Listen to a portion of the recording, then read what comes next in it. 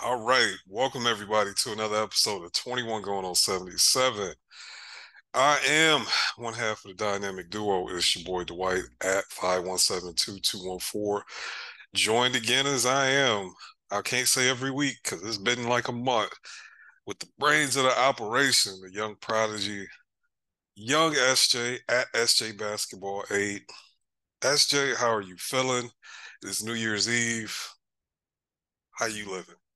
I'm feeling okay. I'm feeling okay. Got a lot to do in this little break period, but it is what it is. And I mean, I know you said it's been like a month, and I mean, we don't really pull back the curtain too often, but listen, y'all, we tried to record a pod 2 weeks ago, Yeah, and that shit did not save. So nah. you could blame the, powers that be, the technology, Nah, all that. We tried. We tried. blame the fucking. Well, nah, you know what? I'm not gonna blame. It's my fault. So, y'all, I've been in Michigan for. I was in Michigan for a little while. A couple weeks ago, had some stuff going on with my dad's health that I had to make sure was straight. So I forgot to bring my computer, which we record the pod on. However, since we record on Spotify for podcasters or Anchor, what used to be Anchor, they have an app. So I was like, hey, I got my phone. I know SJ got a phone. Let me just send her a link. And that shit did not save. It didn't do anything. It was useless. So we were supposed to put a pod out 2 weeks ago, but I mean, we recorded it. We talked for an hour, but it just didn't save. So that's my fault. Anyway, moving on.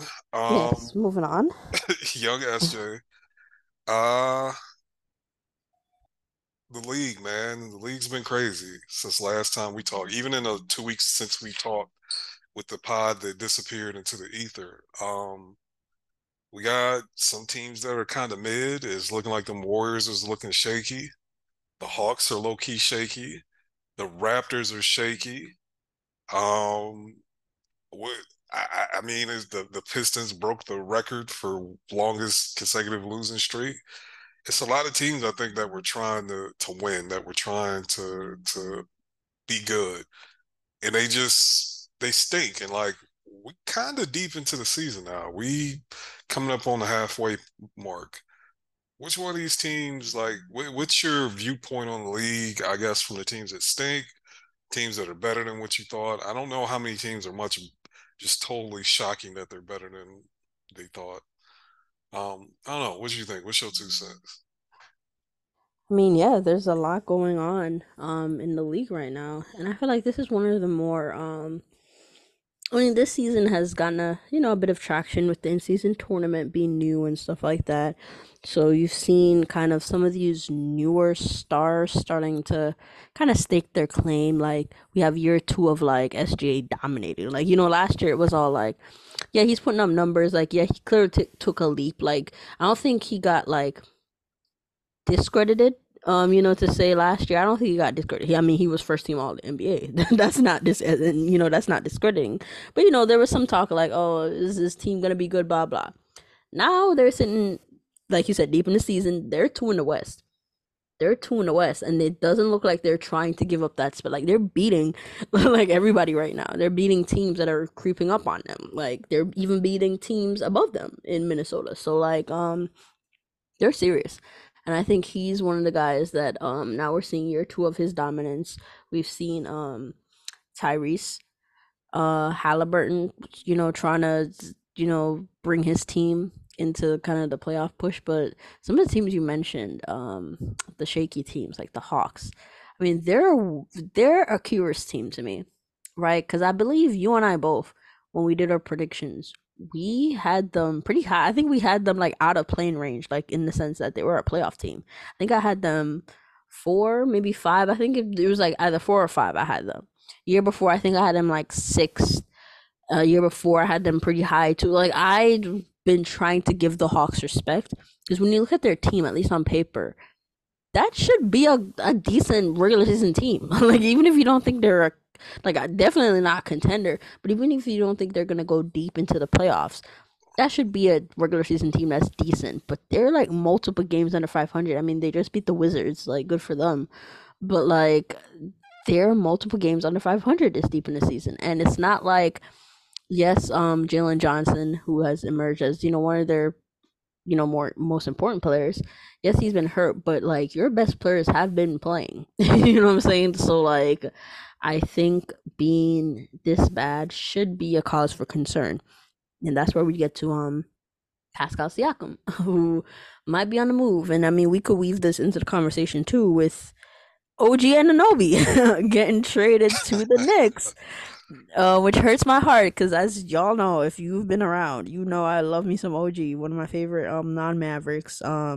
Wanted him on the team for so long. I said I'd get off the hill. Um, you know, unless he's traded or basically extended with Toronto, and he has been traded. He has been traded to the Knicks, which is like an extra. Granted, for me personally, I can get to see him locally. I do, go to Knicks games every now and then. So that's good on that part. But at the same time, it's like, damn, you're going to the Knicks, like a team that's been, I don't want to say our rivals because we're not even in the same conference, or anything like that. But like we've had some transactional, back and forths with them, be it trades or free agency, signings. So I think that is a little whatever. And I mean, we could talk about the trade in that who won, who lost. I think it's a trade similar, not the same at all, not of that caliber as Tyrese and Sabonis, but like in that realm where it's like they have benefits to both teams. Like if you want to drag it out and really talk it out, yes, there could be a clear winner. Like for example, in that trade, I could like if we really look at all facets, I would deem Indiana as the winner just because I think Tyrese is gonna be better to the point, like peak better than Sabonis, essentially. But Sabonis fits what the Kings need at the time, and that's to just be competitive. You know what I'm saying? Like to be competitive. So they had different agendas, both teams, and they, won in that regard. I see it similar to like that, where the Knicks, I mean, OG is gonna fit on any team, right? In that he can shoot, defend, all that. And wing size player, especially you're trading RJ. Even I mean, people there's a lot of back and forth. Who's I think people are saying OG's maybe a better player, but then you have people talking about offensively what they can do. But listen, OG, it doesn't matter who's really better offensively, in my opinion. OG, what OG does, like the best or better than RJ, is what the Knicks need. You know what I'm saying? He's more efficient, and at the end of the day, that's all the Knicks need. You know what I'm saying? Like you can say the Knicks were miscasting RJ in like a star player role, but I don't think so. I felt like I feel early on, of course, they hoped he'd be a star, but once it was clear that he wasn't like a star, he got a lot of support in the sense that he played with a lot of talent. Like yeah, the spacing might not have been the best, but I felt like he played with talented NBA players, and it's not like he sucked. I'm not here saying some people say RJ sucks. I don't think he sucks. I'm not a fan, but I don't think he sucks. But I think he's decent and maybe in a different situation. I mean, going back home to me, it was funny. I was talking with my sister earlier. She's somewhat of a casual fan. But I was talking to her about the trade, and I was saying like going back home to play, that must be one of the best feelings. You saw what he did for Team Canada. You saw how he played in FIBA for Team Canada. Yeah. He played well. There's something about, and I'm not saying he's gonna go there and have all this pride. It's still the NBA, but playing at home is a little different, man. And presumably, I'm assuming they're gonna prioritize his minutes. You know what I'm saying? It's not like he's gonna go over there, come off the bench, play 20 minutes a game. I don't think that's gonna be happening. Like I think he's going to play. You know what I'm saying? So maybe he could get the freedom to play his game. Especially if they move off of Siakam. Now that's depending on that package. That's more touches for him. Um, and then quickly, not that we haven't even talked about quickly. I think quickly is going to blossom. Like I've seen some people go as far as saying Harden and Shea kind of like trades. I don't think it's like that. I Nah, won't go that far. Like I don't understand if you're saying it's the same realm, like how I just compared it to Sabonis and Hallie. Like sure, if you're saying same realm, sure, but not like on the same level. I don't think quickly is gonna be like those guys are. I mean, Shea has shown he's an MVP type guy. and Harden clearly won an MVP. I don't think Quickly's gonna be MVP, but he's going to be. I think he's like 22 a game, like as soon as Ooh, next year. Yeah, I think I he's can see going to be it. That 22, 23, bro. Like he's gonna have like a Maxi type. I don't think he's gonna be as good as Maxi, but it's gonna be like that where now he has the freedom to play. He's getting playing off Scotty. Scotty took a leap, and one like I think he has the not like playmaker, but he has the passing and someone playmaking chops where if he continues to improve his game, it's gonna open up, things for other people. So I think them growing together, I think that was just a dynamite move. Putting a guard like that, pairing a guard like that with Scotty, the dynamic kind of shot creation. Like what I mean IQ still has to, improve on a lot of things like getting to the rim, all that. But I think his kind of shot making, like he's super efficient. He's super efficient.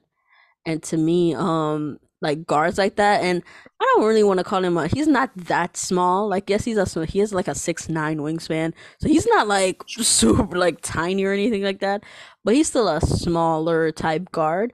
But when you're that efficient to me, that always jumps out. That was the marker for Brunson yeah, when yeah. he wasn't Hype. putting up super hype. We were like, guys, Yeah, he's super. But like, we're like, yeah. a 6'1" guard shouldn't be shooting 50% from the field. That was like the marker where we're like, he's super efficient. Like now, IQ isn't that efficient, like 50%, but he's like, I think he's shooting like 46, 40, 80. Like that's, and he's not taking the easiest threes either. No, And he's yeah. shooting 40%. You know what I'm saying? So I like, to me, that's like a good He indicator.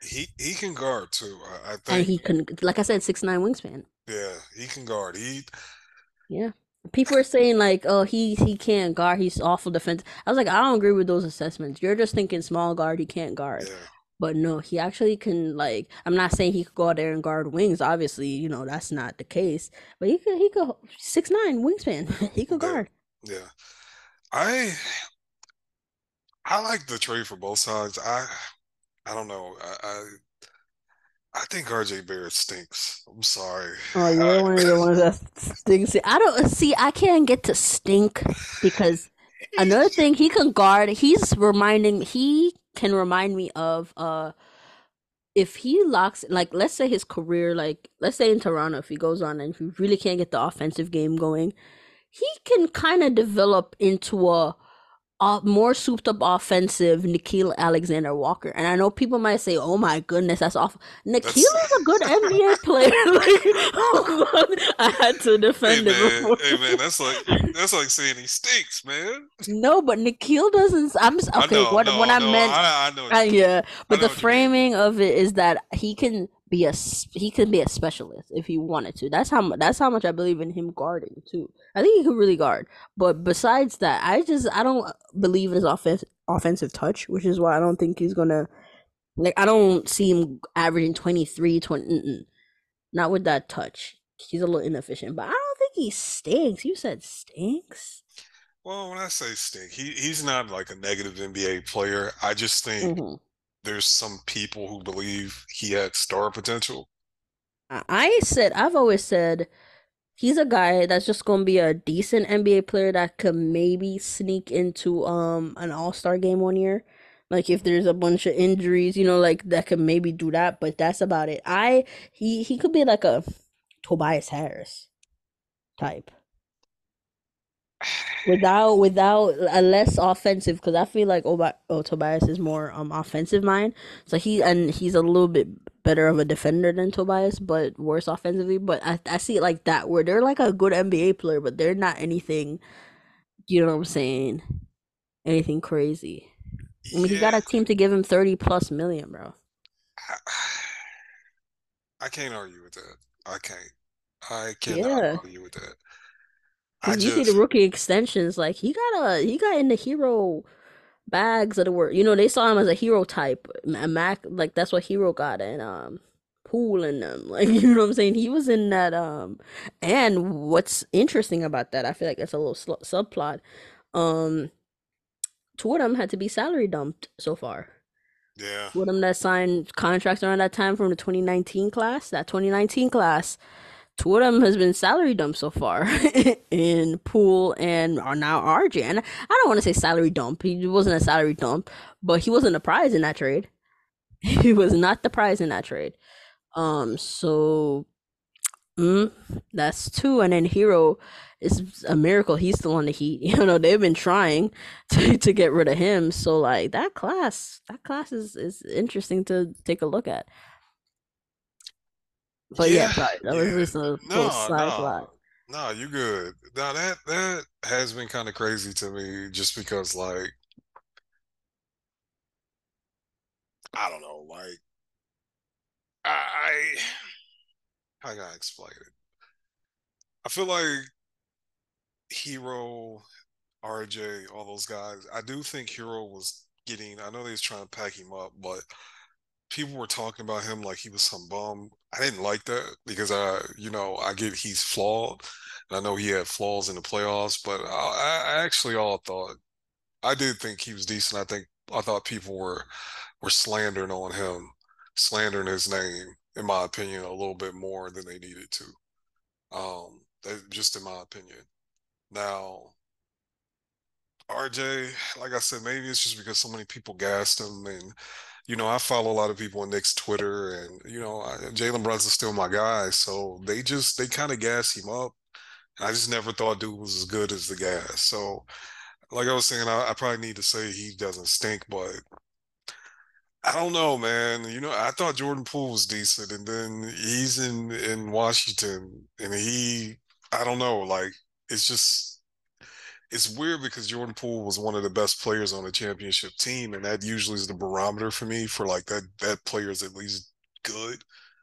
But like it wasn't like Jordan Poole was averaging like 12 or 13. Like he was one of the leading scorers. I think he was either second or third. But then he gets to Washington and he's just ass. So I don't know, man. That trio, that three pack of players, they're just really really interesting to me and how we gonna look at them and moving forward. What I do think Quigley can make the leap. I do think Quigley. How Hmm. much you think he's getting?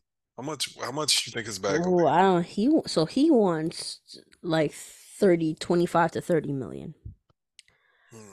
I think he gets in between that. I think because he wants like that's the range, but he was looking for like Devin Vassell money. Devin Vassell got like 27, at least starting this like the starting salary. I do think he gets Devin Vassell's money. He's shown more than Devin Vassell actually. Like in my opinion, like yes, Devin Vassell has the archetype you like, blah blah blah blah, but like I think he should be able to get that. You know what I'm saying? I think he's not crazy for asking for it. I don't think it's crazy to give it to him. Like I said, that matches up with my prediction of him averaging like 22 next year. I think he averaged like 22.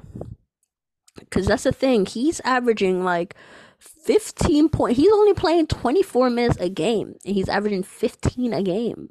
Yeah, Like I that don't is. think people is realizing what the Knicks try. And here's the thing: I don't think it's some like huge sabotaging job they were trying to do. But Knicks were trying to do the typical restricted free agent like tactics with him. Like why is he playing 24 minutes a game? You know what I'm saying? He's one of the best players on your team, and he's playing 24 minutes a game. You know Yeah, what I'm saying? that, Like that, what's that what we doing? And that is something a lot of Knicks fans say. Like, Exactly. They wanted him to play more, and I get it. And Tibbs, they're not trying to play two small guards. Blah, blah, blah. That's why I'm not killing the Knicks for the deal because people are like, oh my god, IQ could be better than OG. Blah blah. At the end of the day, you got a player that you can play, like fits with your lineup, and you can play. And then by the time you have to pay quickly, that's what you were trying to avoid. You don't want a lot of your resources going into essentially the same position. You know yeah, what I'm saying? With two guys that you're not gonna play together. And I get that. That's what I'm saying. That's why I can't knock them because if I see logic to what you're trying to do, I'm not gonna, knock it. So I mean at the end of the day, I think IQ is gonna be just 22 a game, yeah, and the Knicks were not trying to really pay him. We're trying to see if they could keep the numbers a little bit down by not playing him too much, and he's still averaging 50, like I said, 15 and 24 minutes a game. Like that's crazy. yeah. That is that. He's gonna average like 20, maybe even more than 22. Maybe I'm even underselling him. The more I'm really Um, sitting here thinking about it, like you basically traded OG Anunoby, who you didn't feel comfortable paying for, or you knew wasn't gonna sign. Because I did think OG was gonna be able to go wherever he wanted to go. yeah, I Like, should listen. Let's see. We all should have been paying more attention. Like it had been a rumor. Remember in the off season, early in the off season, that the Knicks, as soon as he left Clutch and went to CAA, and then now you're hearing things like, and that's the thing with OG. I've always said, even if it, obviously I wanted it to be us, but I've always said a team that wanted OG, there has to be, you're gonna have to talk to him beforehand. Like there has to be some underground thing with him. yeah, And now it's coming out that yeah, he met with teams or he just put the word out to teams that if you want me, you're gonna have to pay, 40 mil. Like but if I go to New York, like that, we could talk, something else. So he had been angling for New York already. So that was, is what it is. And he said it could be a lower number in New York. So I don't think. Remember when you were like, "Oh, he'll get 40." I don't think he's getting 40 now. I thought nah, Toronto was gonna pay nah, 40 to maybe keep him. yeah, I think he tops. I think he signs for maybe like a tad higher than what Dejounte extended for. yeah. So like basically Ooh, somebody said wait. DeAndre Ayton money. Like Yeah, DeAndre I think he's Ayton. getting a DeAndre Ayton deal. Yeah, I think yeah. he's So getting like that. more than Dejounte. No, Dejounte, that's what I'm saying. A tad more than yeah, I think it was just a little bit more. Like DeJounte's Murray's money and I think DeJounte got like 30, 31, and Ayton is like 33, 35. yeah. For Yeah. some reason, I thought Dejounte's bag was less than that. You're right. Mhm. It's well, it's 28. It's Oh, 28. 20. Oh, yeah, yeah, yeah. It's So 28 a year. So oh, 20. Yeah. So about DeAndre Ayton. DeAndre Ayton is what I'm I think thinking. he's getting between 30 and 35. And Yep, right there. I just, to me, if I'm the Knicks, given their setup, because the Knicks short term, they can pay him 35 or 30 or whatever and have no problems next year because low key, as much as I don't like Julius Randle as a basketball player, he's underpaid for the production he gives you. He did, yeah, he did them a solid with his bag too. He's Yeah. not making what he's making like 25s in the Yeah. 25 range, I 27. mean, he made an all NBA team. I'm He's a pretty 30 million, like as much as like what he produces when he's yeah. like on, like he had a terrible start, but then now he turned it up. That's a 30 plus $1 million player. Yeah, Like that exactly. And is it's like at some point, like as much as he's like bad in the playoffs or whatever, Buddy giving you 20 and 10 on a team that's solidly a playoff team, won a playoff series, And then we know Jalen Brunson is a still like I'm pretty sure Jalen and Julius put together make what Jalen Brown made. You know what I'm exactly, saying? yeah, that type of, yeah. Like less than that. So Yeah, so just their contract situation is actually, yeah, they just didn't want to tie up, like they could have paid quickly, but why yeah, would they tie up all that money, like you said, into um another position like that, and then you in the process get off a contract that you thought maybe RJ could have grown into, but it was clear that nah, not really. Like nah. he should be a 24 to 25, 26 million, that type, not 30 plus. He's not a 30 plus guy yet, and they were hoping he could have grown into it. You saw that it was looking hairy. He still could, who knows, but it was looking hairy and you got out from under that. So I think both sides did a good job. I think it's like one of those trades. Who wins it long term? Who knows? I'm inching maybe Toronto. um, but shit, if the Knicks can get, like, if this is like a precursor to like a bigger move, and then shit, they're in finals talking contendership, then that's a win. You know what I'm saying? That's a win for them. So who knows? We'll see. People are saying Donovan Mitchell. I think they should. People are saying this for the star power. I think they should let that go, bro. You have Brunson, bro. Brunson has shown you he's basically Donovan Mitchell level, even if he's not as good. I would say Mitchell is maybe a tad better, like in terms of ceiling. But Brunson is right there, bro. So I leave that alone. You are building a team. You're close. You're not there yet, but you're close. I don't think they're far away.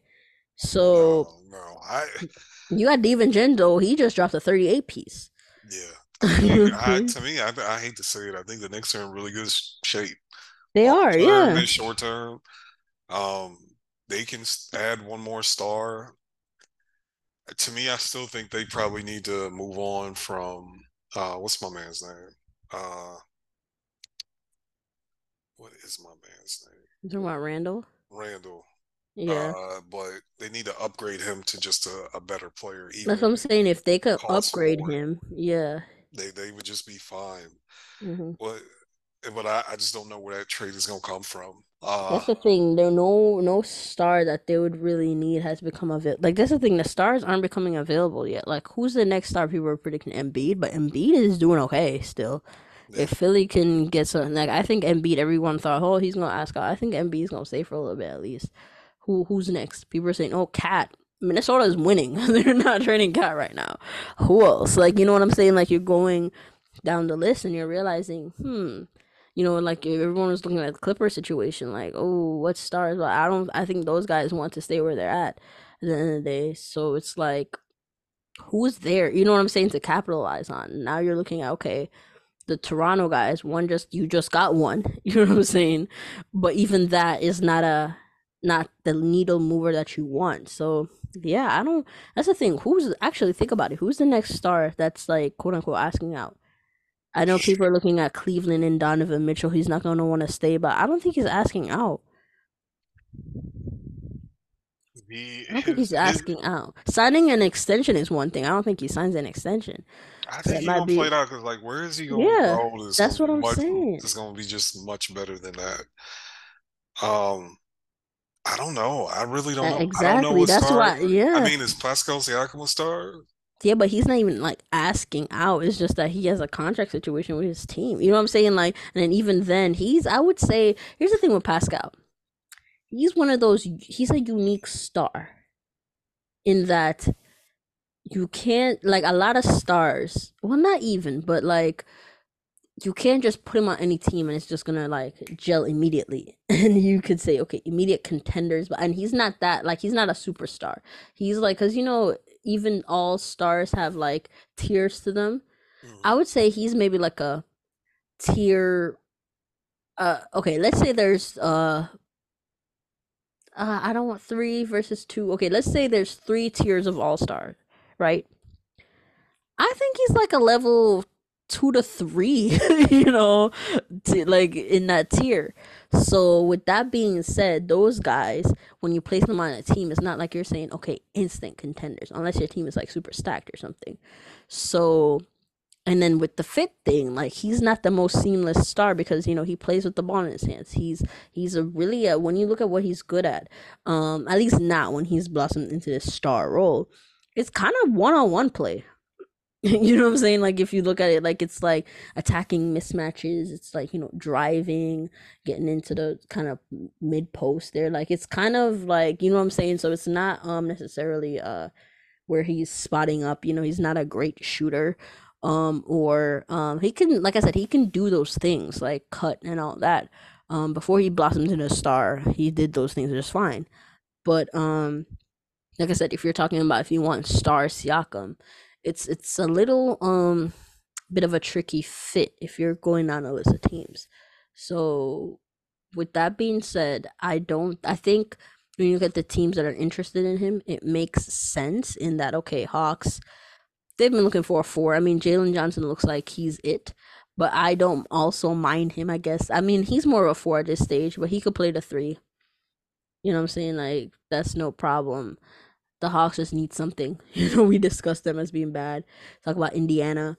They're four. They've been looking for a four. Yes, they got Obi Toppin and all that, but come on, you know what I'm saying? Like they see how good Hallie is. They want to surround him with as much as they like. These teams are not trying to be super bad for too long, especially those teams that are used to being competitive.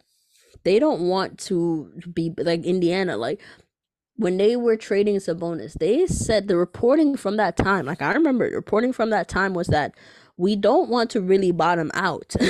The reporting, like when they were talking about trading Miles, all those people, they were like, we don't really want to bottom out. We understand we have to move on, reset, but they don't want to bottom out. So as soon as you see that Hallie's a guy, they're trying to, get somebody to help. So I do think he'll be interesting there, especially since okay, you have a center that I mean, Miles has been.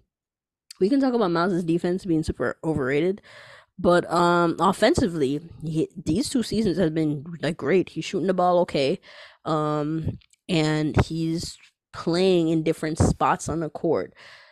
But he still likes to play, on the perimeter. Miles likes to shoot a lot of threes and stuff like that.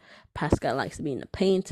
Pascal hasn't played with many stretch bigs. Like you think about the spacing in Toronto. Spacing has been bad. Toronto has been horrible offensive teams. And Pascal is still able to get you like 25 again. Well, now his scoring is a lot down, but when he was really getting to it, he was getting you like 24, 25 a game.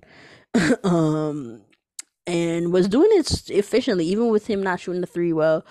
He can Pascal's a bucket at the end of the day. He can score a bucket. And when he's locked in defensively, he's very versatile. And that's the thing, like, can you think of what Siakam does the best on defense? Like, I know he's a decent defender, but like, Yeah. I don't think I've watched him closely enough to declare what's his, strength there, and where he could come and help here. You know what I'm saying? Like, I don't recall him. He's sort of kind of like a big, so I don't think he's at the point of attack where he's like locking down there. But like, you know what I'm saying? Like, what is I don't know. I don't have a good feel or grasp on that. But from what I watched a little bit, like when he locks in, he can, he's a good team defender at the very least. So we obviously need more of those. So I don't know. We'll see where he goes. I feel like he goes to Atlanta.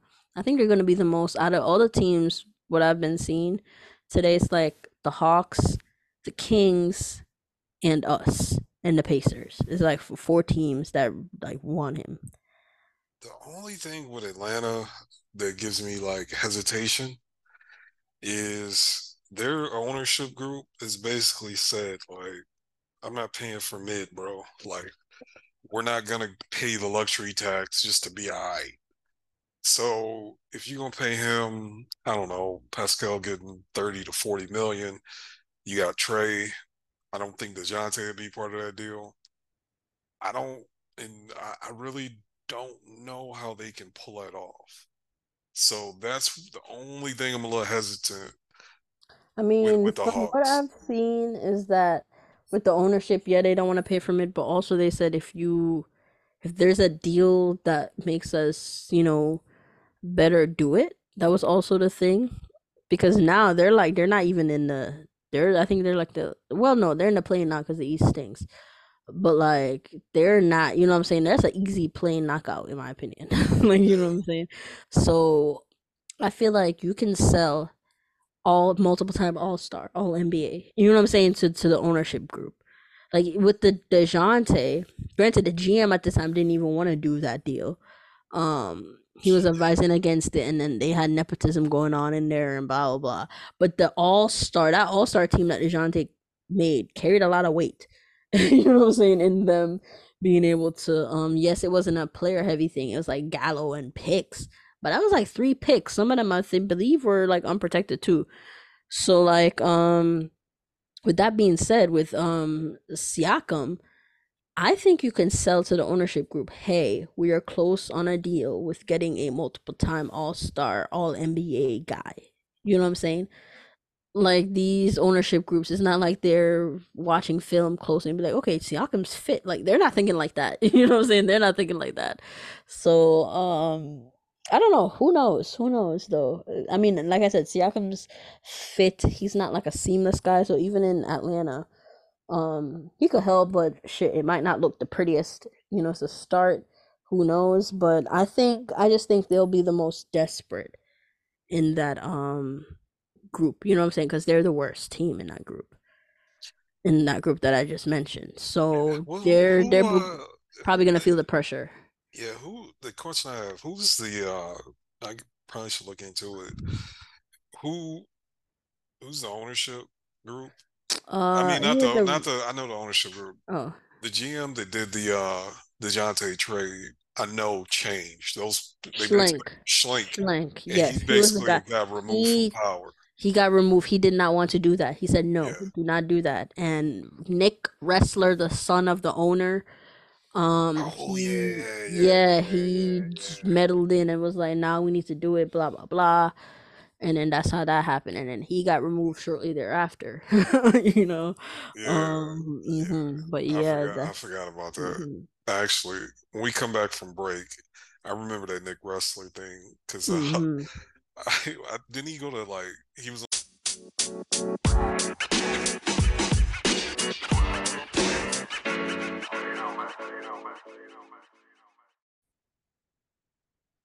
yeah with that Nick Rexler, whatever buddy's name is. Wasn't he went to high school with Aaron Holiday and then they just yes, magically yes, signed and Aaron they Holiday signed, on free yeah. agent. So it was some true nepotism going on. Like Buddy is truly running. Wasn't somebody else he went to high school? Who else was on that team? There There was was, yes, it was a bunch of people. Like, yeah, that whole article yeah, like about it there was crazy. yeah, like I want to say someone else that was on that team also works for the team. And I want to say there's another player that they gave some money to that was on that team, but I might be misremembering it. But yeah, they what I'm shit, if that's the person making the decision, yeah, he not gonna fire his son.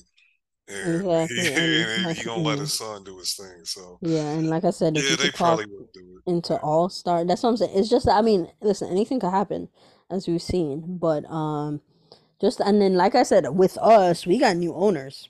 New owners always comes with something, bro. Okay, not always, maybe not. Like I don't know the history that far back, but new owners almost always, recently especially, come with something. And I mean, granted, these owners, I know we have like a new governor and all that, and maybe he like it's not the owners themselves, like that lady and all that. They're not the one, like they're not super involved like that. And it's different from like let's say a Sheba where he's like in the mix, like like he's super in the mix as the guy. So it's not like that, but new owners typically are, they don't care about the money, like especially ours being third richest in all of sports type shit. Yeah, So yeah, they're not gonna, they like to flex the money, when yeah. they first get the team.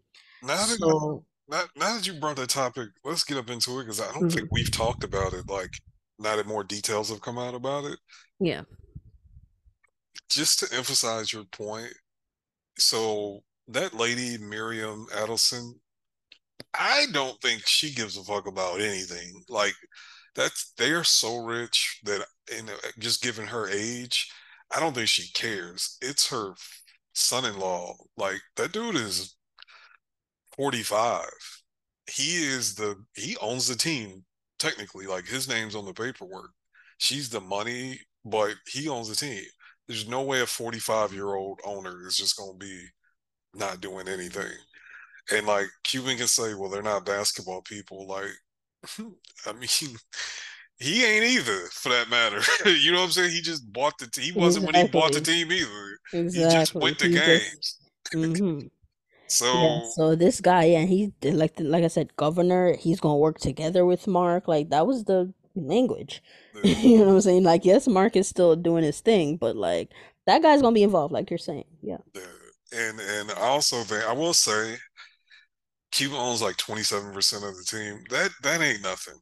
That ain't that's one of the larger minority owners in the NBA based on percentage, but he don't got the final say. And I think they're gonna let him do his thing probably for the next few years. But I do think that they will do something. I do think we got a bigger move that's what I'm saying, and I don't coming. know if it's yeah, and I don't know if it's gonna be this Pascal move. And here's the thing: I would not hate it. I think there are better fits, and not to say that we should hold out our assets. Like you know me, I'm not one for hoarding assets, especially if we can get better. But because it's not the best fit, that's I am so serious when I say like yes, talent is important, but I'm so serious when I say that I feel like a Luka Doncic championship team. We're gonna be talking about fit. You know what I'm saying? As one of the key, like obviously every team has to fit, but like certain teams you could get it done without it being like you know what I'm saying, super duper seamless. But some teams you see that they're just super duper, like the Denver Nuggets, like that just won. Like they're one of the teams where like, damn, all the pieces just fit so perfectly, blah blah. And of course they have talent, but fit is also a big aspect.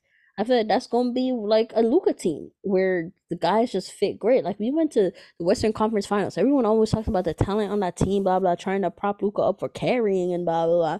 But no, it's just that the team fit so great. It's just that fit became more important than maybe it usually is in a typical, on a typical team. Same with the third championship team. Like, yeah, he wasn't playing with a bunch of different all stars. And yeah, he was magnificent during the run, but that team fit great. And sometimes fit is enough. And I feel like that's kind of gonna be like a Luca team where like a Luca championship, like that team where like damn, we're contenders and we're in the mix, we're in finals, like all of that. Like I think it's gonna be a team that really fits. So Siakam, you know what I'm saying? That's why I'm a little weary. That's why I'm always a little weary. And I'm trying to always, think about the team and what the team could be from like a fit standpoint. But I don't hate it. You know what I'm saying? I don't, it's not like I'm gonna be like, oh my god, I don't hate it. Cause one, at this point we all know Grant Williams. Well, He's not it at the starting four. I thought, early season maybe he's just not it. And this is not me trying to overreact. Like even if he starts to make shots again, that's cool. Defensively, one, he needs to lose weight because he's slow. He is getting beat by everybody. Every single, and I'm not saying he should lock up guards on the perimeter. He's getting beat by every single body. I saw Cat smoke him multiple times in that Wolves game. Cat is like 7 foot. Cat shouldn't be smoking you. You're smaller and more agile. Cat should not, or that's the thought. Cat should not be smoking you on the perimeter. Yes, he's a good driving big, but come on, that shouldn't be happening. So he's good at bodying up in the post, but that's about it. You know what I'm saying? Like he makes a play here and there, but he's just very small. is just the conclusion. It's very small and slow. And those guys are bench guys. So if you can get an upgrade at his spot, it's okay. So at this point, as it stands, we have a hole at 2 spots still in the starting yeah, lineup. But oh, sorry to cut you off. But I was saying we started with 3 holes. Remember, it was the 3, 4, and 5. yeah. Now we have the 5. We have Lively. He's gonna be the guy. Yes, we still need his backup, but be happy we have the guy at starter. We thought we had the 4 too, and then it was just a 3, but no, we need the 3 and the 4. But here's the thing: we have guys that we can throw in as kind of pseudos for the time being. But I would like for them to always think about improving how they can upgrade those spots. So hey, you know what I'm saying? That's why I'm like I wouldn't hate Siakam because he's still an upgrade over what we have. Yeah, I would take him. And like his star, like you said earlier, his star leap came after he basically got the ball in his hand a lot. But I think he could go back to what he was when he won the championship. Yeah, I Like, think so too. But then that it comes the price tag. It's like, okay, if he's going back to that guy, am I paying like $40 million for that? I Mm-mm. mean, here's I don't know, man. here's the thing, man. Like the Mavs payroll is in a weird spot to where they could, if they could turn Tim and Holmes into one guy that makes $30 million, even if that dude ain't that good, that's fine. Like you can kind of overpay at that slot because you basically got Lively, who Lively is already underpaid given his value to winning. Does that make sense? Yeah, here's the thing. I agree with you there, yes, but like I said, like for example, I had no problem like with the reason why I would prefer Wiggins is that I have no problem, like you said, that Tim and Holmes money, blah blah. But even then, getting Wiggins, that's still $30 million into one guy, but that's a better fit. You know what I'm Yeah. saying? If I'm paying, because even quite as it kept, yes, Kyrie makes us better, blah blah. The fit between Kyrie and Luca is still not. You still have to put a lot more around them to get it to work, just defensively. You know what I'm saying? Neither guys are. Yes, Luca's getting better defensively, but still, neither guy is known for their defense like that. And both guys are still point guards at the end of, like their natural thing is point guards. They bring the ball up, they initiate hits, blah blah. Yes, Kyrie plays off ball, he plays fast, blah blah. But like their natural instinct is point guard. So my point is putting all that money into pieces that don't fit as seamlessly is my worry. It's really my worry. If you can get him at like, even if it's like 35, I feel like I'd be fine with that. But I think he's gonna come in like 40. You know what I'm saying? And Yeah. that's where I'm at. I'm like 340 mil, you know what I'm saying? Really, like, really, like, and then at that point, depending on what we trade for him, that's a lot of depth. So it's like, okay, you're working with not a lot of resources now, and you know how, I mean, this 3-star model type where you're putting resources into 3 guys and you're trying to fill it out. Like I said, Derek Lively making what he makes is helps a lot, where you can overpay for a salary slot. But like, I don't know. I don't have a problem. I'm not trying to watch pockets or nothing. It's just that I understand we're still a salary cap league. Like there's still limits on what you can do. And thinking about all that, and then if you look at the just championship teams in general, they're expensive, but they're expensive in ways that make sense. And a lot of times, luck is a part of it. You know what I'm saying? You look at the war, especially dynasties and long, consistent, like sustained success. If you dig into the contracts, you have to have some type of look in there, or some type of, it has to fit in a way that, hey, the team's expensive but really fucking good. You know, it makes a lot of sense. You know, type shit like Steph making nothing on his first contract, so they're able to get, you know, all these guys and sign their guys back and all that. Steph was making what, like 20, the MVP making like $20 million, or was Yeah. it like, say, less than that? Like, come on. You know what I'm saying? That And doesn't happen. Yeah, that doesn't happen, and that's why I'm like the Knicks. Like they should really look to capitalize too. You have your, best players are making like 20 something million dollars. You know what I'm saying? Like this Brunson giving you that type of production with like 24 million. That's, that doesn't happen often.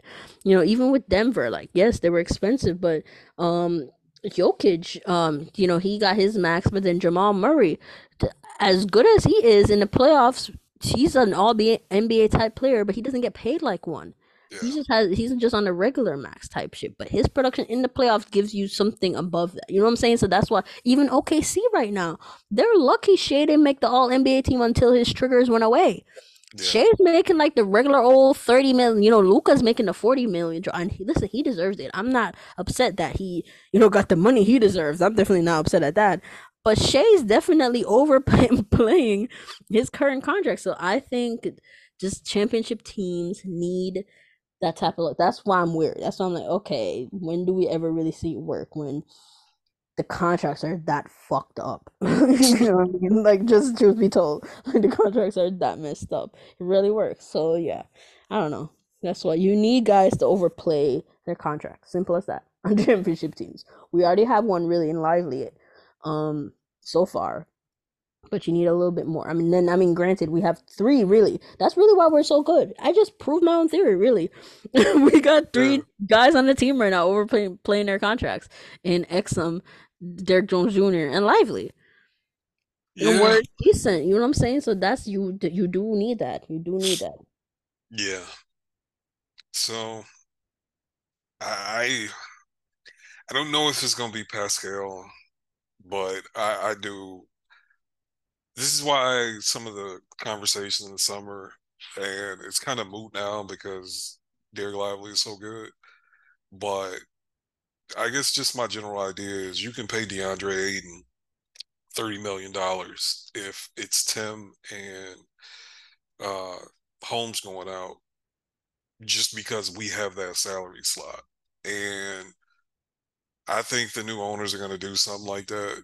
Uh, if a player comes available, if it is Pascal, I'd be cool with it. But I totally get your point with it being fit. Um, I guess we kind of got to keep room for the Warriors to stink, to to Yeah, I try to mean, get Wiggins but here's or the I don't thing. know. What about Kuzma? We could make a shake with him too. We can make it shake with Kuzma. I'm just obviously, Wayne's ideal fit. We all know about that. But with that, I don't know, cause I've been monitoring their situation, and based on what I mean, before it was like, the Warriors don't really make trades like that. If you really look at it, Yeah, like they're not really heavy in it. Like they tend to keep their guys. throughout the year, especially since they're also really expensive. Like there's not really much they can do. It's usually straight up salary swaps, and with them, they usually don't have like extra salary laying around, on their team to trade out like that. But this year they kind of do, and then I'm just monitoring. I mean, they could be a Pascal destination too, depending on where the Warriors wanted to go with money. Because here's the thing, Moody, I don't know what's going on with them on Moody. Moody, the last we played Warriors last night, He didn't play, well, did he he? didn't play. He didn't play, and I mean, his minutes are gone because basically with Pods playing that much, um, now they're running a lot of like Pods Curry or Chris Paul Curry, and Moody's really a two. You know what I'm saying? Kaminga's playing. Wiggins needs minutes at the three. Kaminga needs minutes at the three, basically. They're playing Sarge and then Trace Davis now, that rookie big. They're playing him a lot. So Sarge is playing a lot more four now, because they still got to give minutes to Looney. So all in all, the minutes aren't there for him, and I think now more than ever, if they keep losing, and after another year, and then that's the thing. Last year they were losing, but then they were able to settle outside of the plane spot, right at the sixth seed, because the West had all these injuries, blah blah. This year is not like that. This year, now you're on they're 11th right now. Now you're on the outside looking in. Like you can't afford to get like say, oh, we maybe you can make a run. No, it's kind of getting dire for you. So now you got to do something, which is why I think this year more than any other year, they might be more inclined to do something, because it's like, hey, we won't even make it to the dance, type of thing. So I feel like they're the type where they're like, if we get into the playoffs, we have a shot. Like that's how they were operating last year. You know what I'm saying? It was like, yeah, we're struggling, but just get us to the playoffs. Like core three, Steve Kerr, we've never lost. Remember, it was like we've never lost in the Western Conference. Like there was just a lot of that going on, and then they got beat, right? So that the level of arrogance kind of naturally decreases there. And then now it's like you're not even in the plane. So it's like I feel like they might feel the pressure. And then now they got new GM Dunleavy. He already made his, mark. He came out the job, traded Poole right away. You know what I'm saying? He already showed them kind of like, hey, we will move guys. And I think with Wiggins, I've been trying to watch that. And it's kind of like, yeah, they're open to moving him. Before it was kind of like they saw him as a core guy, especially since he took a discount really to stay with them. So it was like, yeah, viewed as a core guy, but now it's like, hey, we're open to trading him. I mean, they benched him. They benched him, and I think he just projects as a guy that, he's still gonna play. I mean, by all accounts, he's still been a good teammate, engaged. He's actually looked a bit better coming off the bench. But he's a guy that probably believes he's a starter. He's in his prime. He probably like he can get one more bag. Like if he plays well on his contract, he's set up to where he can sign another one. Like he'll still be in his like prime. I think he'll be like what, 31 at the He end will of the be. contract. Yes. Yeah, Yep. 31. So that's right at the top of your prime. You know what I'm saying? He can get another bag. So I feel like he might be, and listen, this is me speculating. I don't know Andrew Wiggins, okay? But hey, you don't know, who knows? He might want to be in a situation where he can set himself up for another bag. So I think a team, yes, you won a championship with them. They benched you. And again, they have guys that can slot in your role in Kaminga. Kaminga is starting, and he's looked good. And then Dre's gonna come back, and then Kaminga, he's a guy that he's not shy to say what he wants, like in the media, talking about how he's handling his minutes, because they were dealing with him funny too, with DMP, all that early too. Like I don't know, it's a lot of funkiness going on. I'm sorry, like just a lot of funkiness going on with the Warriors. Like when you look at, like to me, when things like that are happening, it just puts a funk around the organization. You're losing, guys can't get on the floor. That naturally brings about some resentment. Imagine it's like, damn, y'all lost the game and I can't go. And that's the thing. It's not like he plays bad when he plays. You know what I'm saying? Moody's a good MB, like a decent NBA player when he plays. Like any other team, he'd be getting minutes. You know what I'm saying? Like he'd be getting minutes and playing. But it just in their situation, they can't accommodate for that. And I mean, I don't know. It brings about a funk, I feel like, to your lineup. And then Draymond's doing what he's doing. I don't know. I hope they keep losing. I know you brought up Kuzma, make some shake with Kuzma. In my head, I guess I'm trying to set them up too. I'm trying to give them Kuzma. To because I feel like okay, Kuzma is probably is like better than Wiggins at this point in the sense that giving you way better production than Wiggins is at this point. Fits the system in that Kuzma can pass the ball. Like Kuzma can get back down into a scale down role. You've seen Kuzma in a scale down role. Not perfect, but hey, he could score. He expanded his game in Washington. Sometimes sometimes going in a situation like that, you can take what you've learned and scale it back down to look great. You know what I'm saying? We saw Wiggins years in Minnesota as a number one guy, not really that guy, and then when he finally got to scale back down, he looked good. I feel like that could be the case for Kuzma. And then his contract is descending, so it saves them a little bit of money, especially if they want to bring back Clay. So I don't know. I feel like, but then I mean, people are saying how yeah they are shooting for somebody above Kuzma's pedigree. Like if they are going to do a trade, it's not gonna be something like that. I don't know. Who knows? That's why I'm like maybe Siakam for them, but I can't see them. I mean, getting Siakam and trying to keep Clay and all that. Like I said, Siakam's money.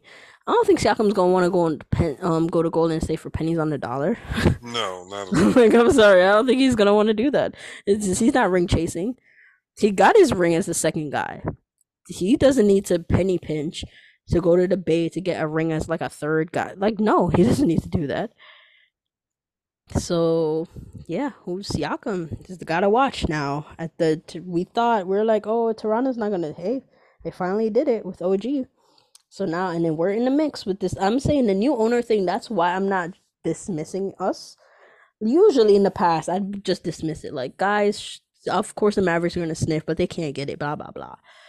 But I can't dismiss it with our circumstance with this new ownership, blah blah, what's going on or clear needs. I can't dismiss it, but I just don't think. I think we're gonna get outbid. I think we should leave it alone because if we don't get outbid, if we're giving up a lot, like I said, I don't think I'm comfortable with just gutting the depth and giving up basically all the picks we can give now just for something that's not a seamless fit. I wouldn't be comfortable with that. Would I hate it? No, at the end of the day, it's still stars, whatever, blah, blah. But I don't know. We've seen these big three models where you try to assemble one, put all your resources into it. That's the thing. It's not even just trying to assemble one. It's all your resources. Like OKC, like I said with OKC, their big three, two of them are on rookie contracts. Yeah. That's about as good as you can get. And then the one guy that's making the max, he's making the baby max. That's like he's producing way above. So their situation is probably the best you can get it. You know what I'm saying? But then you have other situations where, like Denver, where yes, guys are outplaying their contracts, but guys are really adequately compensated. You know what I'm saying? Aaron Gordon making his money. I remember when his extension money came out, everyone was like, "Oh, that's a lot of money." Blah blah blah. No, Nah, that's you know, right on point that's actually. right on what. That's what I'm saying. Yeah, Jokic got his fat max. Like I said, Murray I think in the regular season, that's about what you know. Murray in the playoffs he outplays it, but in the regular season, that's about it. Michael Porter Jr. People thought it was a massive overpay. No, he trusted the team. They trusted him. And I feel like he's been playing to that. A 3 and D, listen, a 3 and D guy. And now he's a D, he plays defense, especially in the ways that you want it. A guy that shoots lights out at 6'10", yes, he commands, he's commanding that type of money. Like I said, KCP, decent extent. Like their money, matches up right. So I want Yeah. us to get our books. We can't have a guy getting DMPs making $12 million.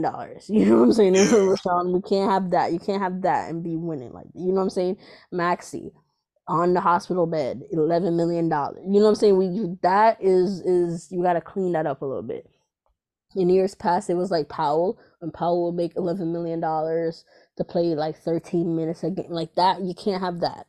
You know what I'm saying? You can't keep having that. And even I mean Tim's money's not that bad. The descending contract. This is why descending contracts are somewhat of a cheat code. Because now it's like he's making what 18 mil. Next year's like what 16 mil. That's about what Tim does. Yeah. You know what I'm saying? That's literally about what Tim does. So that's cool. But you just gotta, like I said, we have two guys making 40. And Luca obviously is playing up to, you can argue he needs to make more, blah blah. He's obviously worth his money. Kyrie, at this point, I think he's worth that money. Like, Yeah, it's fine. Maybe like I think he's worth it because he could scale up and scale down. He could scale how you want him to scale. I feel like so fine, but they're still making 40 mil, so that's two guys. So I think that right there, now you need to kind of be smart with where you put your resources, and then with Lively on the rookie contract, that's where some of our luck is coming in, which is why I want us to capitalize. That's why I'm like, don't wait too long. You know what I'm saying? You can't wait too long with things like this.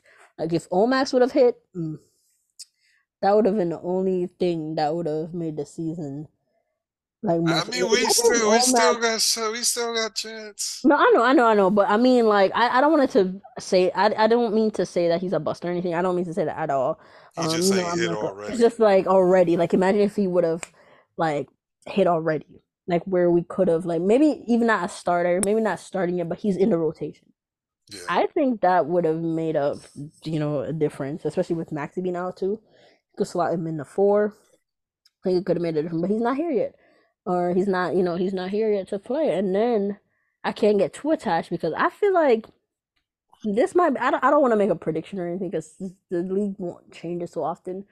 But I don't know. It's feeling like we're not gonna do much at the deadline, if anything, really. We might do something here and there. I'm noticing Nico so far in his career, he has a pattern of wanting to do things at the deadline. So we'll see if his pattern holds up or not. But I don't think they're gonna do anything big. I think in the summer. I think in the summer they're gonna, because then now Holmes is officially expiring because he's gonna pick up that player option. We all know that. So he's officially expiring. Tim's expiring. You have Omax. Josh's money is just his money now. It's no poison pill shit anymore. I think Cardi still has another year on his contract, technically expiring. And again, picks open back up. you know, I think they're in a, what I'm saying? I think that's a much better situation in terms of trading that makes trades more clearer than now, which is why I think in the summer, shit, Omax, we better cherish all the times he's on the court for us. I fear he might be gone he by might the be. off season, yeah, because like I said, he'd be at that point. Depending on how he plays out the year, what happens if he goes back to G, blah blah, he still might be a tantalizing prospect that you haven't seen much of. So I just, and like I said, Josh's money, depending on how he ends out the year, he could look, that contract could be looking like a steal, or if anything, not bad. That's the thing. I don't think, as long as he gets better and stays consistent, I don't think that Josh contract is ever going to be a bad contract. He's not making anything really. You know what I'm No, saying? no. Especially for his age, no. So that's why I know some people were trying to freak out I with was bad getting I was contract. getting a little nervous when he's playing like ass and then he got hurt. I'm like, you know, no matter Yeah. what money it is, if you ain't on the court, what we talking about? But he got to Yeah, go. but he's back. Yeah, so we'll see. But like I said, I just think I'm fine. I would like them first and foremost. I'm on the side of try to improve where you can improve. It's like, so that's why I was like, listen, if they needed to go for OG, go ahead. That's why I was like that. But at the same time, I'm also fine if this is just a, like you said, snap pack. They evaluate who needs to stay, who needs to go, that type of thing. Right now, we know the core now. Before we thought Grant was in the nope, nope, nope, nope. Now it's like it's really lively, Luca. Like, yes, Kyrie. Listen, I don't think we're trading Kyrie anything, so I should include him anyway because I don't think we're trading him. Right. But I don't want the impression for me to think he's listen. If we can trade Kyrie for a Kyrie upgrade, should do it. But there's not really many upgrades coming in. We just went down the list of stars that might not be available, so that's fine. But Grant, you're not safe. You know what I'm saying? You You are say not that safe. it ain't safe in them streets for Grant. No, he's not safe. He's not like nobody. And then at this point, Exum is like he's like a fine if he keeps up this play. Shit, we have another year of him making pennies on the dollar, and then we'd have some early bird rights. So it's like, okay, he's a pretty much a, not, I don't want to say untouchable type shit, but like he's pretty much here to stay as a guy that's like outplaying this contract. It's like you're gonna be Tim. Like I said, Tim now. We've been talking about Tim being traded for a very long time, it seems. But at the end of the day, he's going to be expiring. And if we don't hear about, I don't think they're gonna extend him. I think That's just not gonna. Even the last time they didn't extend him, they just let him go into free agency and we re-signed him. So I think it's gonna be the same, where they're not gonna extend him, and he's gonna be an expiring contract with Holmes. And like you said, that's like what I think that money together is like. It'd be what 16, 12. It'd be like $26 million. And then you have Maxi another year chipped off of his money. Like I just think things can happen in the summer, but the problem is, like you said, who's going to be available? That's always the question. So we'll see, we'll see. But I don't mind. I just like Wiggins because he fits. I don't think he's going to cost like too much. Like I think we can get out of there without even giving him a first. And to me, that's a win. If you can get a starter by giving up maybe one rotation guy and no firsts, that's a win. Because in my hypothetical deal, who's going out from us is Josh Green, Holmes, maybe Hardy, and like a second, and we get a starter. Only guy that really plays. Like yes, Hardy has been playing recently, but mixed bag of results with it mostly being bad.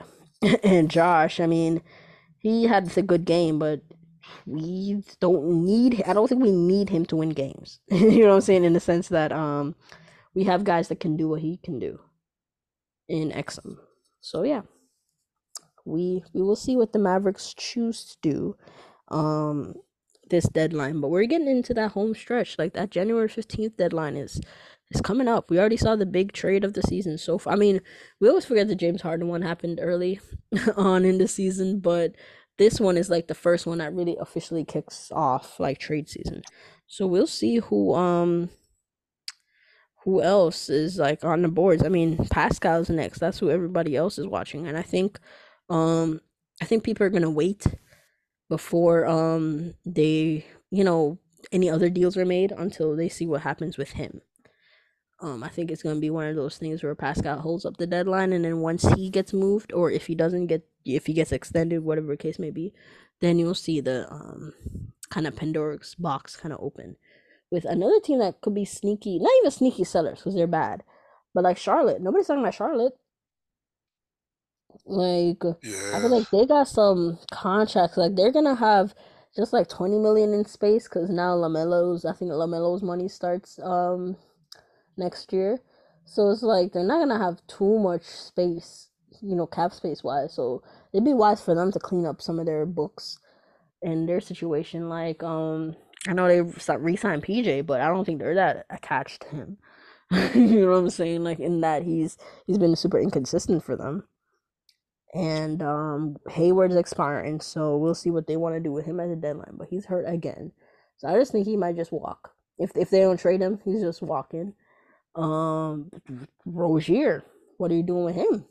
You yeah, know what I'm saying? Like, you clearly have Brand. I think the core three at the very least should be obviously Lamelo, Brandon Miller, and Mark Williams. Those are like the three. We're like, okay, we need to start from here. We don't know what they're gonna do with that Bridges guy. I'm gonna just leave that at that.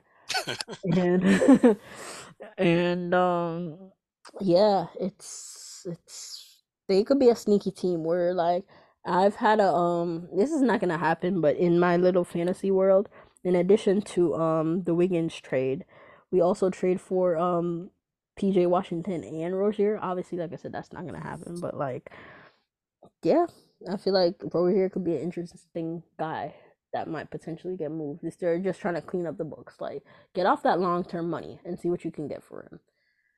I think that should be their move. Like you're not winning. You know what I'm saying? You guys aren't winning. Your star keeps getting hurt. And you just need to clear it out. Because that's the thing, they never really did a reset. If you look at Charlotte, like Lamelo kind of got drafted to. Obviously, Charlotte wasn't stacked, but he got drafted. They were like getting better ish, and then they drafted him, and then they were always in the playing picture until they moved out some guys, and then Lamelo kept getting hurt. yeah, Really, after a while, but they were like in the playing range. So that's the thing. It wasn't like they were bottoming out until now. You know what I'm saying? Until the last few seasons. So I think now they just need to. Now they're like, okay, just move the money, get off some of these guys. But I don't know. I don't know. We'll see. We'll see what happens. I don't think there's gonna be too many sellers. No, That's uh, that's the not the, at all. the issue. I'm looking at the standings, and even Memphis, as bad as their season been, they ain't that far out to play in. Yeah, they're not gonna sell. Memphis, if anything, Uh, they're gonna be one of the huge buyers. If anything, they're gonna try to buy. Even Utah, like I don't see them doing a super fire sale. Like people, I don't think they're trading marketing. I know people. I know it's like yeah, he's not like untouchable anymore, but I don't think they're trading him unless I think the only team that could pry him away right now is OKC, and I don't think they're gonna do that. So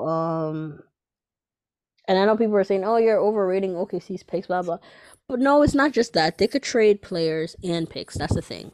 They have the unique situation where they can give up guys who are intriguing and picks. You know what I'm saying? And a bunch of picks. So that's where they can do an offer where the Jazz can't refuse, but they're not gonna do that. Like you know what I'm saying? I don't see why they would need to do that. Even though it'd make them unfair, but they're not gonna do that. So I think Markkanen stays. I think he even extends. He has no problem with staying from all the reporting that I've seen. So that should be that there. So they're not gonna. Maybe they move off Olenek because he's expiring. But I think with Ainge, dealing with Ainge is just annoying. You know what I'm saying? So that's why I can't even consider them as super duper movers. Granted, they gifted we always want to say they gifted LA that package, but that package, like you always say, wasn't all that good. But yeah, there's just not that many sellers. Even Detroit, like I said, Detroit, you can't really label them as sellers. Nobody they wants everything they they they have. they're gonna have to fire Troy Weaver before anything changes because he's still Yeah, trying to win games. And if that's they what I'm saying. So they are probably gonna try to buy. Like that's all the reporting that they're trying to buy just to blah blah. I don't. They're just they just can't don't exist to me as a real team right now with the way how they've lost and how they handle business and how they build teams over there. They don't exist as real to me. So that's just that. yeah, No offense, to your, Detroit native team, but they just I don't know how they run things over there. They they just don't run teams. Troy Weaver fucking stinks, and yeah. it's time to fire him. But the owner don't care. Yeah, clearly. I think this owner, this is becoming a money, what you call it, money laundering operation. Yeah, a money laundering scheme. Like, yeah, we thought it was Fertitta in Houston, but nah, it might be Tony. What's his name? No, not Tony. What's his name? Oh, what's his name? Uh, Whatever. dude, Uh, I forget his name, but I forget his name. Whatever. But yeah, I just don't know how they're running things over there. But yeah, I don't know who. Yeah, like you said, the sellers, and then even then, Raptors. They're probably just gonna move one guy if anything. So teams are just gonna have to make do with what they have, low key, and see. Like I feel like the stars at the top. Like everybody's looking for. I mean, people are looking to. I think Brooklyn is an interesting name, but I don't know what the hell Brooklyn is about to do, because they're bad, but they're not bad enough to be like out of the plane where they're panicking. right, You know what I'm saying? So it's like I don't know what the hell they're about to do. me either, me either. Yeah, we can just Yeah, um, to wrap this episode up. I feel like we did more general NBA with some Mavs trade stuff sprinkled in there. But before we wrap this up, this last show of the year, we got to talk about young Luca. So, something you have taken more heat about it than I have, even though I agree with you, I just wasn't as public about it. Before this year, in the previous years of Luca's career, I don't feel like he was ready to be the best player on a championship team. Um, I think between not being in shape, defense, I thought he was top five. I thought he had a little stretch there this time last year where you can make the argument he was number one, but even when you get into the offensive side of it, like, he for the volume of threes Lucas shot, his percentage was never like elite. I don't even think it was above league average. So I was always hesitant to be like, man, Luka's the best player in the league. Luka can be the best player on the championship team. He get you real close. He's a floor raiser, all that. Maybe the number one floor raiser. No, yeah, I can't even say that. It still was Joker. But he was up there, right?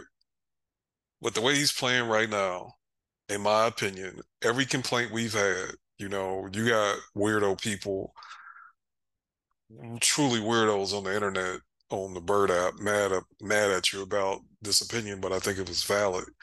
And if you get out of his just stats and just look at like the holes in what his game is, and people always tried to put those holes in his game that he had on the roster, and it's like, oh fuck, what roster you got? If he's doing that shit, we not gonna win. He can't be the best player on the championship team. But in my opinion, based on what I've seen this year, he's cleaned up all that. He can play with pace now. We ain't ripping and running down the court like the Showtime Lakers, but we play with pace even when Kyrie is not playing. And in my opinion, that has helped the others get their game off. That's kept them in rhythm. That keeps them your Derrick Jones Jr., your Dante Exums, your Tim Hardaway Jr.'s of the world. That's helped them out. Because we play with pace. I don't think he's having to fight for his life as much. I think he's got more. I just think there's more easy points been scored this year by the Mavs and Luka than maybe ever. Uh, Along those same lines, catch and shoot threes. Man, he shot more catch and shoot threes in these 25 games than I feel he shot in any season. Like he is getting the ball and he is letting it go. That was another thing that bothered me. And then finally, he's just in better shape, so I think he's playing better defense. He's still not a great defensive player by any stretch of imagination, but he participates. I think he's taken the leap. He's what, 24, so this is about right.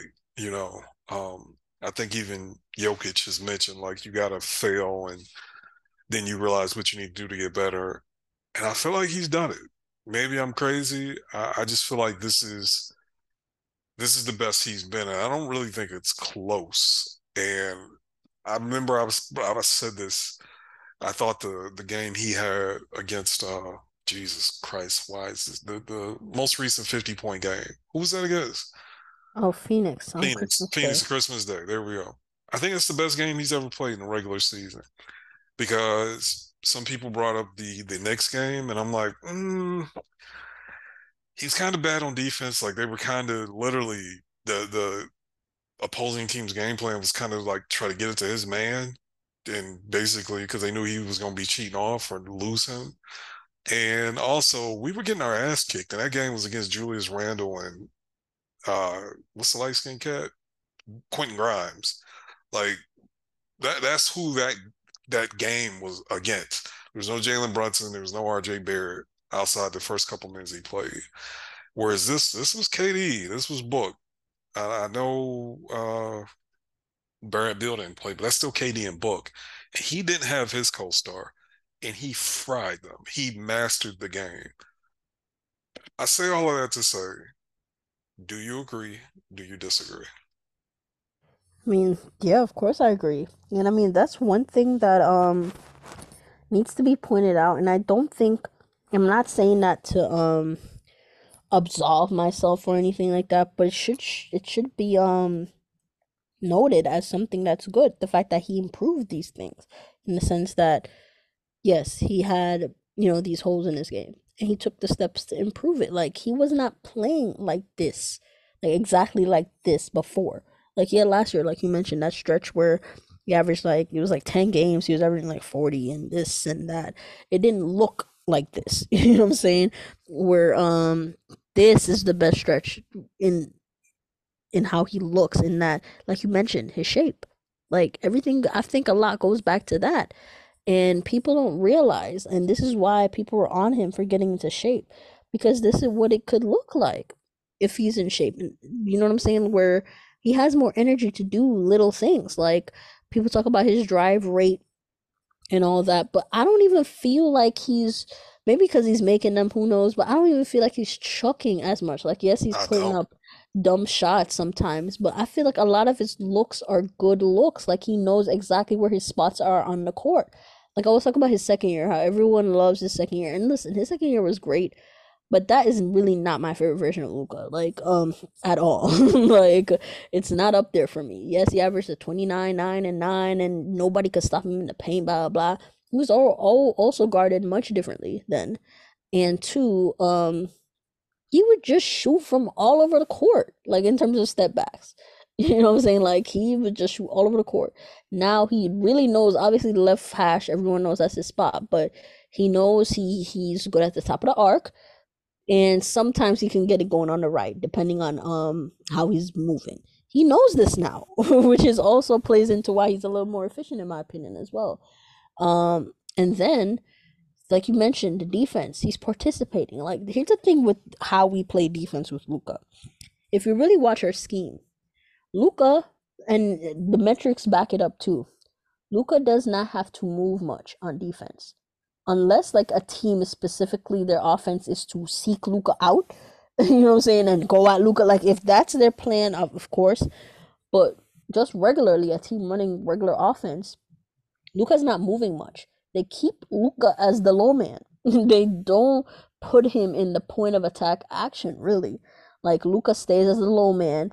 If his guy is running around, like let's say, if his guy is doing a what's the play? If it's like an Iverson a cut, if his guy is the one running around the screens, he's not chasing the guy over the screens, bro. They're switching that. You know what I'm saying? As soon as that guy's running through the screens, they're switching that. They're keeping Luca as the low man usually. So all he has to really do is watch his guy and provide some resistance. And if he's doing that, that goes a long way for a defense. You know what I'm saying? Keep yourself engaged. You're playing passing lanes. You're doing some, defensive playmaking in that regard. Bigs are trying to, a lot of time with us trying to keep Luca in as the low man, he's on the bigs a lot of the time at the end of the defensive possession. And I mean, he could hold his own in the post. He loves that little poke away, does that often. You're seeing just little things like that would help. Like, yes, there's sometimes he's still getting blown by and stuff like that, but we provide support for him where it's like, fine, we know you're gonna get blown by. Let yourself get blown by. Just funnel to the big and make sure that you are cutting off that pass. You know what I'm saying? The easiest pass. It's little. He doesn't have to do too much on defense. You know what I'm saying? So if he participates on that end, it makes a lot of difference. Like, do what you're supposed to do. We've built the defense where you're not doing a lot. So what you do have to do, just do it. Basically, just do it and try to do it as best as you can. And we've seen that, and we're a better defense for it. And then just offensively, I mean, what's striking me, which is why I'm like, because last year I believe he was averaging like, it was like 48 and 8, like something like that, something crazy. And then even last year he averaged 32, 8 and 8. What's crazy about this run is that he's averaging like 37, but he's like averaging 11 assists with that. He's like, and then people say, yes, assists, people have to make shots, blah, blah, blah. But I mean, with Lively, that's adding extra assists. Like, he's just a different type of role guy, like in the sense that you could really just throw it up there and he'll jump and get it. But also, he's moving the ball a lot more, like you said, playing with pace. Like it's that's more possessions for us. That's when Yeah. people are pushing back on the idea of running more. They're like, "Oh, our defense is not bad, or it's so bad. Like we need to play slow because our defense is bad. So we need to listen, knock that nonsense out, bro. Like, yes, that's a Bro, cool that was reason, some of but the come on, biggest side note. That's such a crock of horse shit.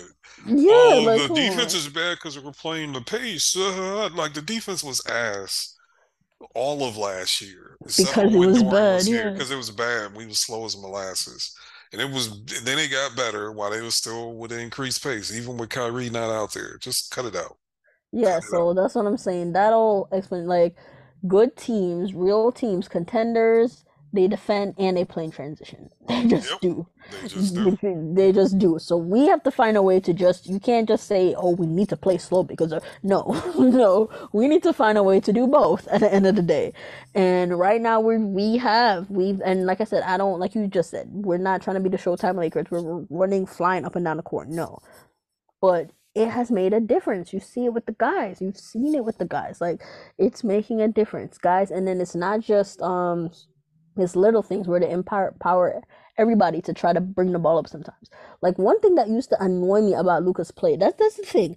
It's the little things you have to look for. Like he's always putting up numbers, but in his play, some of the things like we've complained about, it's not just me making up shit just to nitpick at him. It's just shit that I see, and want to point out sometimes that he used to do. Like now he's not doing it as much, which I love because they empowered a lot of other guys to bring the ball up. Luka used to every time there was a rebound and he wasn't the one that rebound. Luka used to fucking like be on the guy that got the rebound and be like holding his hand out to get the ball. Yeah. Like he'd be in their ass trying to get the ball, instead of just letting them bring it up and go getting it later. No, he needed to have the ball to bring it up.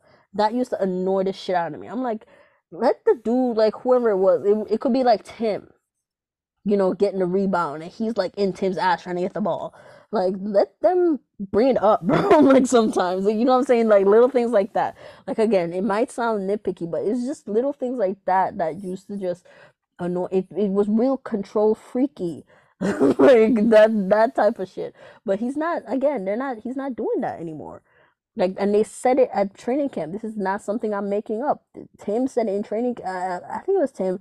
Somebody said it in training camp where it's like, yeah, we are all empowered to bring the ball up the court. Like we all can do it. So Luka's not like if somebody else is bringing the ball, Luka just runs up now and he's gonna get it. Like he's understanding now. I'm going to get the ball in recent games. Like it still has ways to go, but he's relocating. The offense looks so much smoother. Like you can't tell me it doesn't look smooth when we're going into the 4 and 3s. Like it's not just he's throwing the ball sometimes and just standing at half court. You know what I'm saying? He's getting kind of back into the play. Like he's passing the ball. He's relocating to the top of the arc or, spacing out or something. Like he's running to crash the offensive glass. I've been noticing too. Like he's running like that, do that. Those are things to me, that shows your engagement in the game. Like I talked about it today. I made a tweet about him getting into just this catch and shoot stance. Everybody knows the stance I'm talking about. I don't know if there's a formal name for it. But getting in that stance where you're ready to catch the ball. Luka never used to do that shit, bro. Like Luka would pass the ball and either stand up straight or put his hands on his knees trying to catch his breath in the corner. That is how Luka would operate off ball. Now he's getting into the stance, getting ready to catch the ball. To me, those are little things, like you said, it might sound so nitpicky, but it makes a difference. It makes a difference just in viewing experience and how he operates. You know what I'm saying? And you can chicken or egg the shit to death saying, oh, well, he's doing this now because he has better teammates and they can pass, blah, blah.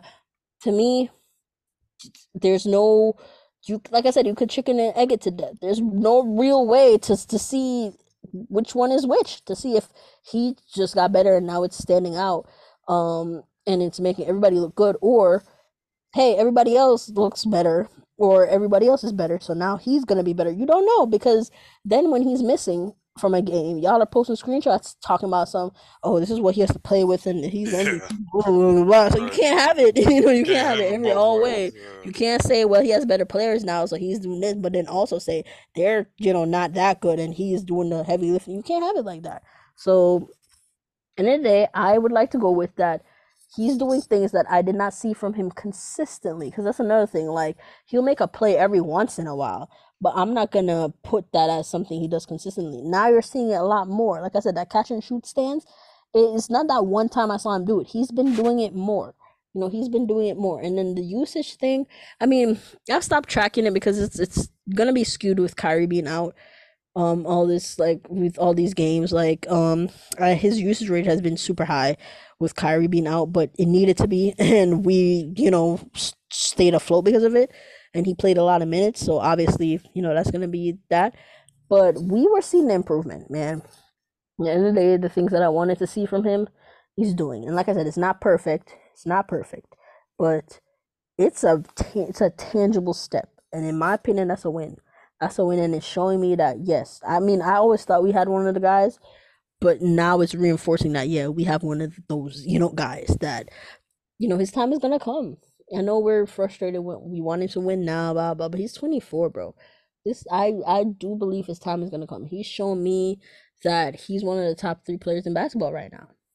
Yeah. He's one of the top three players in basketball right now. So his time is gonna come, which is why I would like for them to do a move that makes us just even a little better, because I feel like he's now seeing what he can do, how he can help, and just adding more gradually, especially gradually. I think that's really important. Gradually adding more talent around him is helping him in the sense that now he knows when to, and like I said, it's not perfect, but now he knows when to kind of turn it on and turn it off.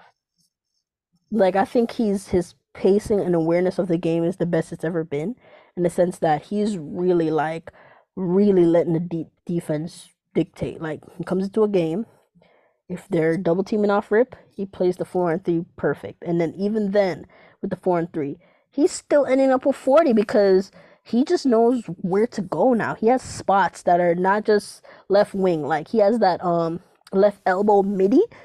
That left elbow midi step back, they cannot stop that. Like nobody has been able to stop that over the last couple weeks.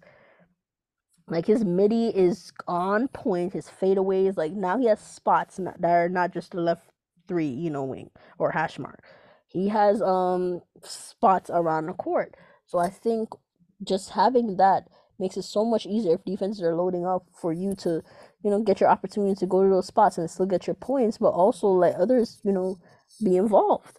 And I mean, we talk about Derrick Jones Jr. I mean, he's scoring, and here's the thing: he's made improvements to his game or whatnot. And the thing is, with even with Exum, I don't want to discredit those guys by saying, yeah, the Luca effect, blah blah, because they have to play. You know what I'm saying? They have to make the plays. They have to be the one to finish the plays, all that. But all in all, especially with Derrick Jones Jr., Luca really helps this man. Like like watch them together when they're running like he trusts him so much. It's kind of like it's reminding me of the synergy kind of like Brunson had with him when they really got on, especially when Brunson got on as a starter. Like as much as we could say, oh, Brunson and Luca didn't feel blah blah, they still played well together in that Luca would bend the defense, and right at the moment where like Brunson and now Derrick Jones Jr. defender would commit to him to try to shade or show help, it's like a kind of like a now, and then he throws the ball to him, and they just attack the gap so quickly. And Brunson used to attack the gap and get into his footwork, all that, and finishing the paint. But Derrick is like he's going to the rim and using his athleticism and going over the top to try to finish over you. So they do it in different ways, but it reminds me of kind of a similar thing where they have this two-man game where Luca knows when to throw that pass like exactly, and they understand that as soon they're moving before they even get the pass. You know what I'm saying? That's like crazy synergy. So I just think with the way how Luca's essentially trusting his teammates is different this year. Just the way how he's approaching the game is different this year. And I mean, I just think I know people are going crazy about the MVP ladders, MVPs, blah blah, him being fourth, blah blah blah. Again, we almost remember that ladder is one guy's opinion. The straw poll is where it's at. The straw poll is actually even worse than what the ladder looks like. Embiid is like dominating at least the last straw poll, and Luca was not. He's just not one or two or barely even three. He's really 4, 5 on those. So long season. I know it's frustrating, but long season ahead. If we get healthy, because it's sounding like we're getting healthy soon.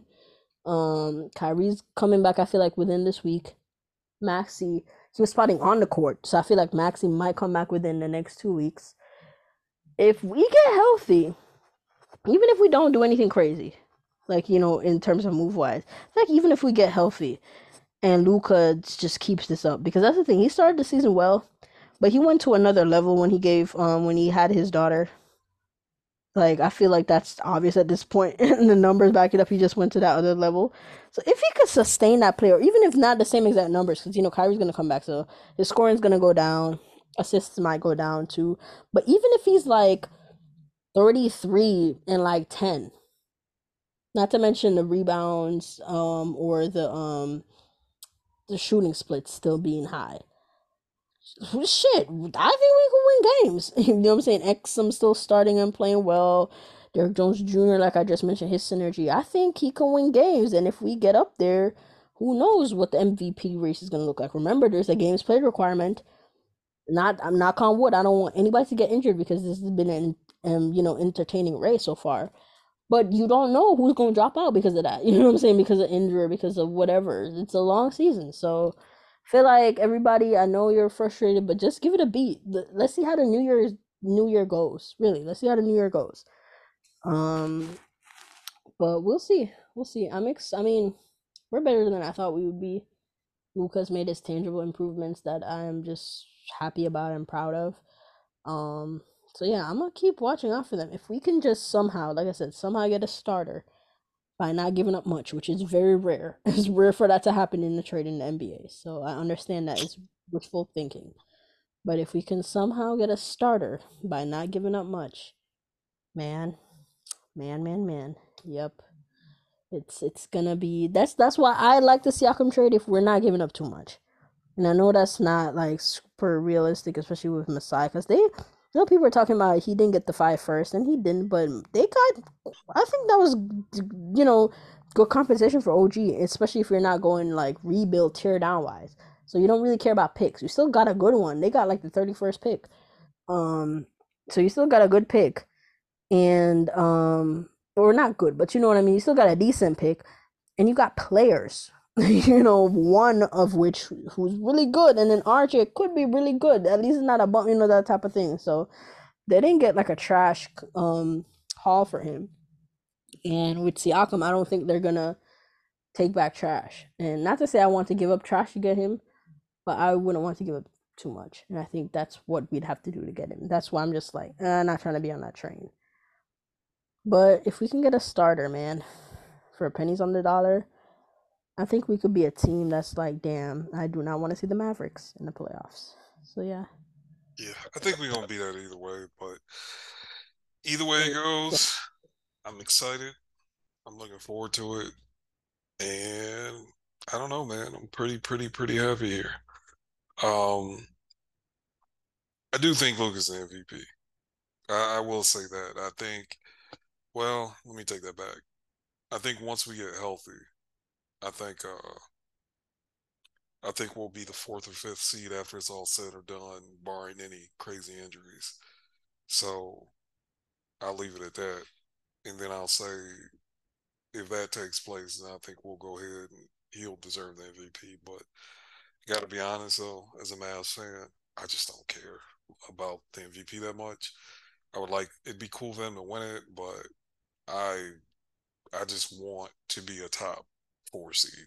That's my goal because I think that means we'll win a playoff series. But either way it goes, do you have anything else you want to add? No, sir. Right, y'all. Thank y'all for listening to this. We're gonna holler at y'all probably next week. And we thank y'all for being patient with us. Um, we'll get this out probably tomorrow instead of tonight because I don't think anybody gonna listen to it on New Year's Eve. So probably put this out tomorrow morning. We holler at y'all. Peace.